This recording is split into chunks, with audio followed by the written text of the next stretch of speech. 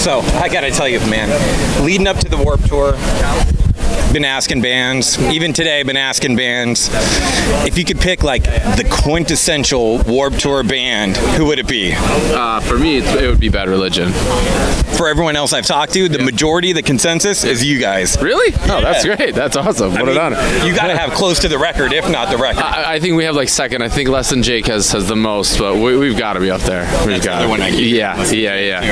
I just say Bad Religion because they were the first punk rock band that I ever really got into. So, and I don't know, they're just synonymous with Warped Tour in my young mind. So, how many times has it been? You know? This is 8. 8? Yeah.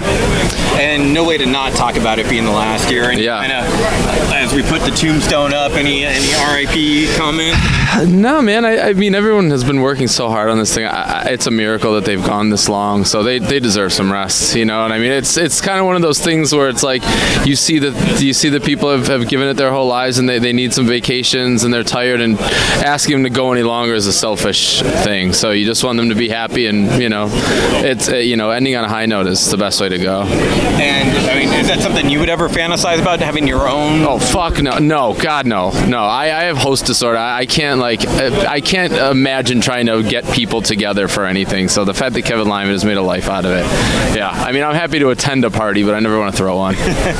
And I mean, I'm getting worried. Like, this has gone away. You also played Ozfest. It's gone away. Like, you were the curse, man. Do you remember anything about going back to Ozfest? Yeah, that was a wild one. That was I feel like that was the very first time I really kind of understood the magnitude of being in a band. I mean, Jägermeister was free like all day. I mean, we woke up, we shared a bus with Unearthed, so we would wake up at like 10 o'clock and start drinking. It was just complete debauchery, and that was a very young man's game. The things we put our bodies through that summer, I can't even think of it now. It's disgusting. Just all a big blur. It was terrible. Oh, I mean, the whole thing was a highlight. I mean, we got to watch Black Sabbath every day. I got to meet Mike Patton from Faith No More. It's a personal hero of mine, still is. So yeah, there was a lot of shit going on there. There was a lot of firsts that summer for me. So anything pop out specifically from like the Glen Helen show, San Bernardino?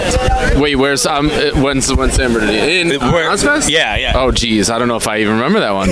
I honestly don't. I'd have to see the venue. I'm sorry. Yeah, the one just up the road from here, not too far from here. I don't even know where I am right now. Let's talk Little Low Teens. Okay. My jam, Glitches. Yeah. What can you tell me about that song? That was actually the first song I started writing lyrically, kind of before any songs were even written for the record. I just had a good idea, and because it was written after the shooting in Paris at the Eagles of Death Metal show, right.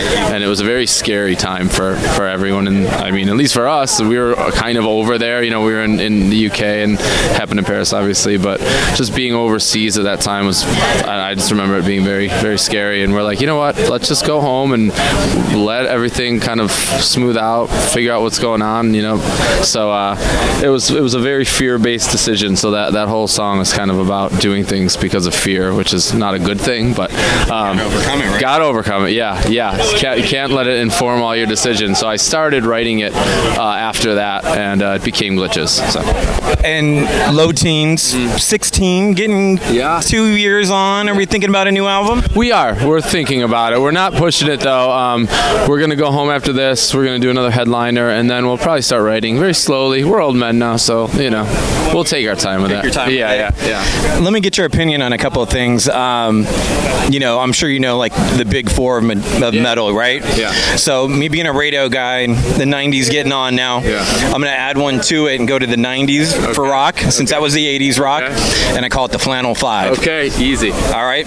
So here, I need you to pick your numero uno off this list. Okay. Nirvana, Pearl Jam, STP, Soundgarden, Alice in Chains. Pearl Jam first. Pearl Jam's still one of my favorite bands. Pearl Jam, Nirvana, STP, Soundgarden, Alice in Chains, probably in that order.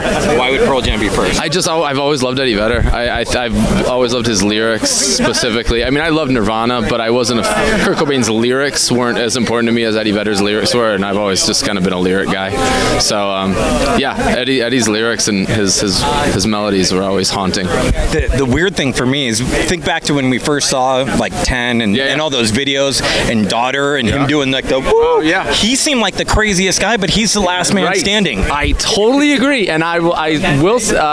When the Jeremy video came out, I was like, I want to be in a band. I really remember having that thought. It was a Jeremy video and a Metallica video where I was like, you know what? I think being in a band might be the way I'm going to go.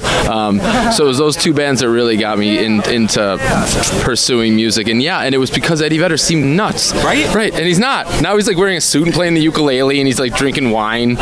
Yeah, it's crazy. Acting and stuff. You touched on the other band, and I'm glad you mentioned it because I figure anyone in a band, you can't pass Metallica. So No. I want to hear from you when, where, how, why did you first hear Metallica? It was on MTV after school. I mean, it was Enter Sandman. Yes, the video when the old guy was that the one who was trying to get out of the room and he was like carving at the walls? Okay, so no. Or was that on Unforgiven? Yeah, that was that video that got me. Sandman was the kid in the bed and the diesel truck. Right. Yeah, sorry. Yeah. It's been so long since I've seen a music video. I don't even remember what it's like.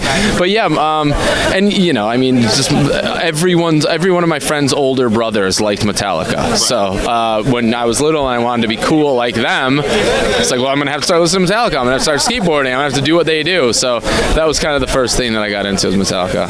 One thing, would that be your Metallica jam? Give me a Metallica jam. Here, pick this one. Jump in the Fire. Yeah. It's just it's a barn burner. Yeah. One thing I always bitch about on the radio that I miss from back in the day is movies and music. I felt like it was like peanut butter and jelly when he had those killer movie soundtracks. Judgment Night? Best soundtrack in the world. Best movie soundtrack in the world. I don't even remember the movie. But that's I know Dennis Leary was in it. He was in it. Something about an RV getting stuck in an alley. I vaguely remember some scenes. But Chicago, something like that. But man, that soundtrack was life-changing. Life-changing. All those collabs. I talked to Zendog about that. Oh, yeah? Did you? Because he said that they did Pearl Jam. It Cypress Hill. It was Pearl Jam, Cypress Hill. They did another track too. It was like... Fuck. I mean, we can look up the collabs, but I remember the... like Sonic Youth or somebody. Oh! They did two on that album. Yeah. Okay. It was Sonic Youth. Yeah. All right. So that would be your number one. You had that back in the... Absolutely. Yeah. Absolutely. I mean, and it was perfect for me because I really did like rap music when I was little. Like, I loved EPMD and I loved Cypress Hill. Yeah, man. And I don't know how I even got a hold of those records. NWA, I owned that like it was, you had to hold on to that like it was a nudie magazine. You couldn't let your parents see that one. So seeing these bands then cross over at around the same time I was learning about heavy music was just a perfect thing for me. It was mind-blowing. Yeah, it was. To cross those worlds. Oh my God, yeah. One other thing I need your advice on, your opinion on. I'm still trying to wrap my head around it. I don't know how to feel about it. Okay. A band I'm sure you've played with. Okay. As They Lay Dying. Yeah. No. Nah. I mean, I feel like, he served his time. That's great. I just think that it's going to plague the band for the rest of their lives. And the other dudes in the band are such good guys. I don't think that they necessarily deserve to spend the rest of their life making excuses and apologies. There's enough people in the world that would have happily taken that spot and maybe brought the guys to those dudes to like a new level. Well, they tried. They had that band Woven Warren. They put out a couple albums. But I mean, I understand wanting to get As They Lay Dying back together. Those dudes were, it was a seminal band at the time, and those dudes are all great. And some things you just have to let stay in the past, and move on and try to better yourself. So I feel bad for the other guys that are going to have to talk about this every single interview they do. Yeah. It's going to come up every single interview. But you're not in support of that. I mean, Well,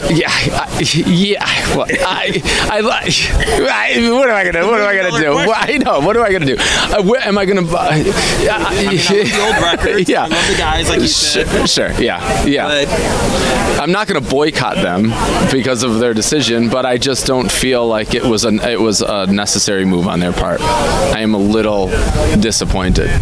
I'll say that.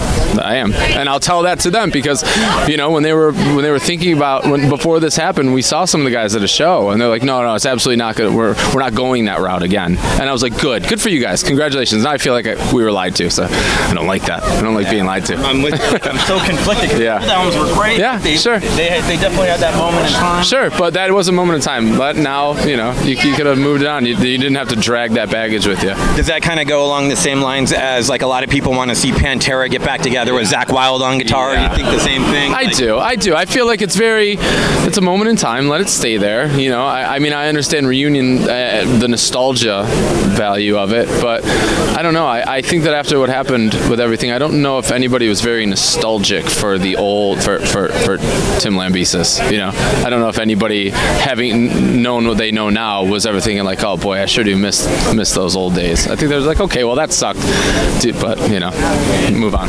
I got to say, and just in wrapping up, forgot my manners, but congrats on 20 years of. Oh, thank you very much. Thank you. Yeah. Thanks. Feels good. Would you ever do that? Like go back and play like the early album kind of thing? We actually did when I believe when Jesus, I forget what album it was now. When Hot Damn was 10 years old, we would play a show, and then if people wanted to stick around to hear us do Hot Damn in its whole after the set, we did it. But we're not going to work. We're not going to work at a tour around an album celebration. People want to hear it, cool, we'll do it, but not. It's not a gimmick. This is a gimmick. Yeah. Well, congrats on 20 years. Thanks very much, man.